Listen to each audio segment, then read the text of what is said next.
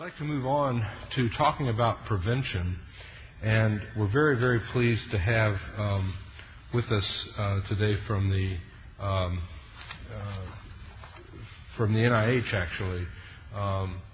There she is, Emily Erbelding, and Emily is working now as a deputy director of the Division of AIDS with Carl Diffenbach and others there who a lot of you have worked with over the years. Emily's going to really give us sort of two talks, and I think what she wants more than anything is feedback from us about how some of these new data that have just been released, especially from HPTN 052, how these play out. So there's going to be two overall discussions that she's going to lead us through, and very glad you're here, Emily. Welcome. Thank you. And I thank the conference organizers for inviting me. So this is okay, thank you. So the order of my talks were flipped. I decided that just based upon the content, it made most sense to talk about treatment as prevention and the results of HPTN 052 first, and then to follow that with talking about prevention with positives in general.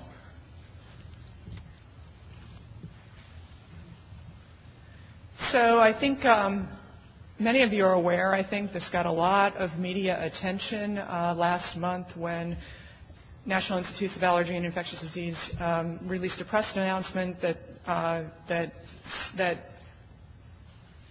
reported that HPTN 052 had been discontinued early based upon the recommendations of a regularly scheduled Data Safety and Monitoring Board review of data results. And treating HIV-infected people with antiretrovirals significantly reduced the risk of transmitting HIV to their sexual partners. So I'm going to talk a little bit more. This hasn't been published yet. It really has only been presented in very small sessions in addition to what was in this press release. There will be a lot of presentations at the International AIDS Conference in Rome in July and probably accompanying papers in big journals in the month of July too, so you'll learn more details then. I'm going to talk just on the main results, what we know now. So first of all, some people ask the question, actually, as this study was ongoing, why are you doing this study at all? We know from observational studies that reducing viral load or a low viral load in an infected person reduces the risk of HIV being transmitted to others. And that's true. Over the past several years, really largely since this trial, after this trial had started, though, there were a number of observational reports that focused on couples that showed that there was a reduced risk of HIV transmission when ARV therapy was successfully introduced. But there were a few studies, one in China that didn't show that showed that there was really no difference when ARV was instituted. So it was an open question, and all of these papers focused on observational cohorts are really not the gold standard for evidence in changing, that would lead to a change in policy. So what was the design of HPTN 052 and what were its goals? Well, the specific aims were twofold, the main specific aims. The first was to determine whether antiretroviral use by an HIV-infected person could prevent transmission of the virus to his or her sexual partner. So discordant HIV couples were enrolled in the study. And then it also sought to answer the question, what is the optimal time in terms of the natural history of HIV disease? What would be the optimal time for initiation of therapy? And the outcomes then were transmission to the uninfected partner and also illness or HIV-related illness in the individual who was HIV infected. So this schematic shows the main design of the study. The entry criteria were couples in which one partner, the index partner, was HIV infected. The HIV infected index partner had to have a CD4 cell count between 350 and 550 cells. 1,763 serodiscordant couples were enrolled. The vast majority were heterosexual, and the vast majority, I'll show you, came from countries outside of the United States, mainly low-income and middle-income countries. These couples then were randomized and the strategy was either immediate antiretroviral therapy initiated for the index, the HIV-infected person, or delayed following the index person clinically until their CD4 cell count either fell below 250 or they had an AIDS-defining illness. So that was the main study design. The sites where couples were recruited from were Botswana, Brazil, India, Kenya, Malawi, South Africa, and Thailand, and Zimbabwe. And then there were just a handful, I think 2 or 3 couples recruited from the United States. There were a few sites open in the United States, but it was not of interest to people and to couples in the United States who were presented with the study design to be randomized because as many of your patients might have, there were the preconceived ideas about when antiretroviral therapy would be started. So most of the data here comes from low-income and middle-income countries. All participants received counseling on safe-sex practices, free condom, treatment for STIs, frequent HIV testing, and evaluation and treatment for any complications related to HIV infection. A pilot study began in 2005, and when it was demonstrated that they could recruit in sufficient numbers, recruitment opened in earnest in 2007. The planned end of the study was 2015, based upon the incidence of HIV that was expected to be observed through the pilot data. And the median CD4 count at entry was over 436 cells per microliter. So the main results, what we know right now, when the Data and Safety Monitoring Board that met at the end of April looked at the locked data set, there were 39 total infections, and of these, 28 could be linked. So there was very sophisticated genetic analysis done to make sure that the person who became infected with HIV in the course of the study actually acquired that HIV from the partner that they were with. So people did become infected in this study, apparently by genetic testing from people that were outside of the main partnership as well, and those were not counted in the main results as linked infections. There were 27 in the delayed arm, and there was 1 in the immediate arm, the arm where the index patient was immediately started on therapy. This was highly statistically significant, so that antiretroviral therapy, when started early, really prevented transmission of HIV. There really was no clear relationship between HIV transmission and CD4 cell count.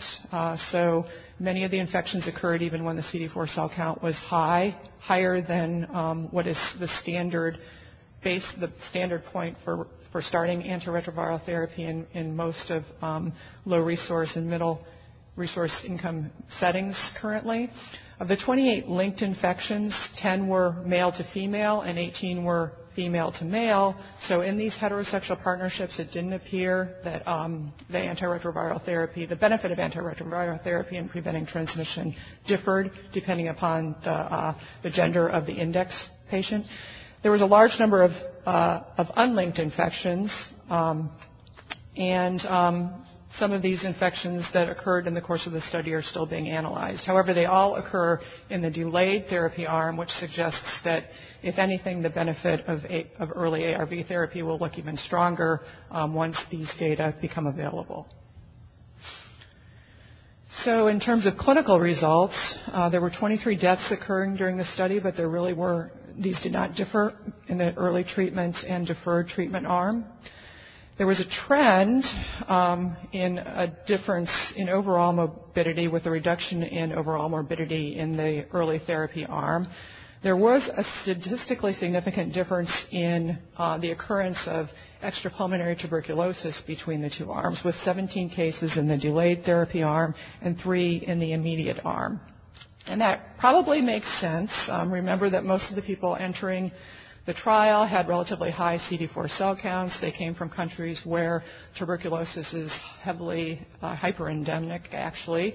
And this is a very virulent pathogen that we know is often the first AIDS AIDS indicator condition in people from middle income settings and low income settings. So it makes sense that this would have been the clinical consequence that might have been most prevalent in individuals who delayed antiretroviral therapy.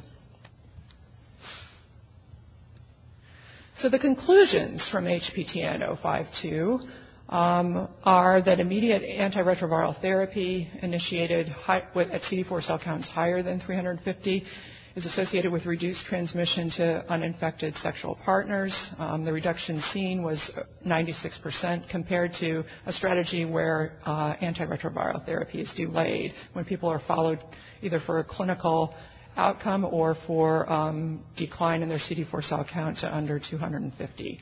So the reduction in hazards ratio based upon the data that was available at the time that the Data Safety and Monitoring Board met was a 27-fold decrease, a highly statistically significant difference in preventing the transmission of HIV. In addition to that, in this setting, in the settings where people were recruited from, immediate antiretroviral therapy conferred a clinical benefit to the infected partner, the person who had HIV, because it decreased the incidence of extrapulmonary TB. So the future plans for the HPTM 052 protocol team, they are in the process of offering antiretroviral therapy to all patients who initially were randomized to the delayed arm. They plan to continue the study for at least 1 year, perhaps longer, to address the following issues that we think are still unknowns, whether there will be continued durability of this prevention benefit that we'll see in people who were randomized to the immediate therapy arm, whether adherence in the long term plays a role, whether that actually over time, whether that decreases, and whether some of these strong benefits that were observed in the early stages of follow-up actually are lost or change over time, and whether there's any differences in prevention benefit to those in the delayed arm, and then whether longer-term clinical benefit and safety in both arms, how they compare over time. So those are the general plans right now for HPTN 052. So in terms of treatment as prevention, I wanted to talk about a few other concepts. I think it's clear from the results of this study. We'll certainly learn more when the details are published hopefully in the next several months. It's clear that antiretroviral therapy, when given to an individual who's infected, reduces the risk of them transmitting HIV to their sex partner, in particular their heterosexual sex partner. I wanted to talk a little bit more about data that's out there that people have discussed broadly and pointed to that antiretroviral benefit, and when put into a community and that is associated with a reduction in community viral load, also can decrease the risk of HIV transmission in a community.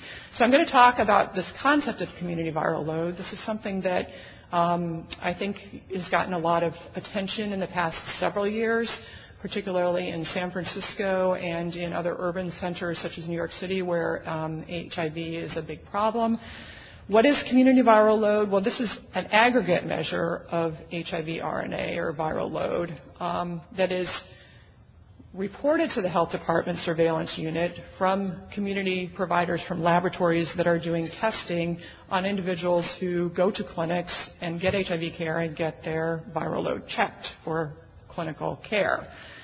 The two summary measures of viral load are mean community viral load, which is usually the average of the last viral load that the surveillance unit of the health department would have received by report for each HIV positive individual. And then the total community viral load, this should be an equal sign actually, which would be the sum of all of the last viral loads that were reported for each HIV positive individual in that community. The sum of all of them, so all the viral particles that have been measured, summed up for all individuals in the community. So why is this useful, and what does this aggregate measure mean? Well, probably the health department that is out in front the most on this in having really quality surveillance data and using it effectively is the San Francisco Department of Health. And so these figures come from a recent publication in PLOS One using their data. So first of all, I think everyone agreed from the beginning that this was a really useful aggregate measure where you can geocode the addresses where people live and the community viral load, and you can point in your city to places where people might not be getting the best services. So, for example, if everybody here, which I think is the Bayview district of San Francisco, or if the mean viral load in this part of San Francisco is really, really high, that might suggest that individuals there don't have access to good quality HIV care, or maybe they're not accessing it for some reason. Maybe there are no HIV clinics that are convenient for this people, and that's something that a health department or a Ryan White Planning Council might want to look into. I think that's a very non-controversial use of this type of tool. And then the right panel here, again, shows total viral load, the sum of everybody's viral particles, the last measure reported to the health department surveillance unit. And this might suggest that the dark blue here, so very different maps here, the dark blue being the highest total community viral load by district of San Francisco. And so maybe because more HIV-infected individuals live in this part of town, I don't know if you can see the small print, but right there I think is the Castro district. Right here is South Union, San Francisco. So more HIV-infected persons living there, more circulating virus, maybe a higher place geographically where HIV transmission is likely because a higher total viral load. So these are two ways to look at community viral load. The hypothesis that San Francisco Health Department put forward was that a decreased community viral load would be associated with decreased incident HIV, and they published in their PLOS One article the results of incident HIV over time, and really that was just new HIV cases being reported to the health department. That is this red line here, so declining trend. The mean community viral load over 5 years shown here on this histogram, so overall a declining trend. And so newly reported HIV and then incident HIV just measured over 3 years, again a declining trend. So their conclusions were that community viral load was associated with reduced HIV incidence in their city. And I think there's a couple of caveats to looking at this type of data. First of all, I will say that before my NIH career, I worked closely with Baltimore City Health Department, and you should all be aware that these type of surveillance data, it's accessible. Name-based reporting of HIV is law now in all 50 states. And so you think that this sounds easy and maybe sounds simple to do, but really matching names accurately and, Joe Johnson and Joe Johnson Jr. and having a slightly different date of birth, it's really a tremendous amount of work, particularly in a city that has a lot of HIV cases, a tremendous amount of work to have a good enough HIV/AIDS surveillance database to do these types of measures in a meaningful way at all.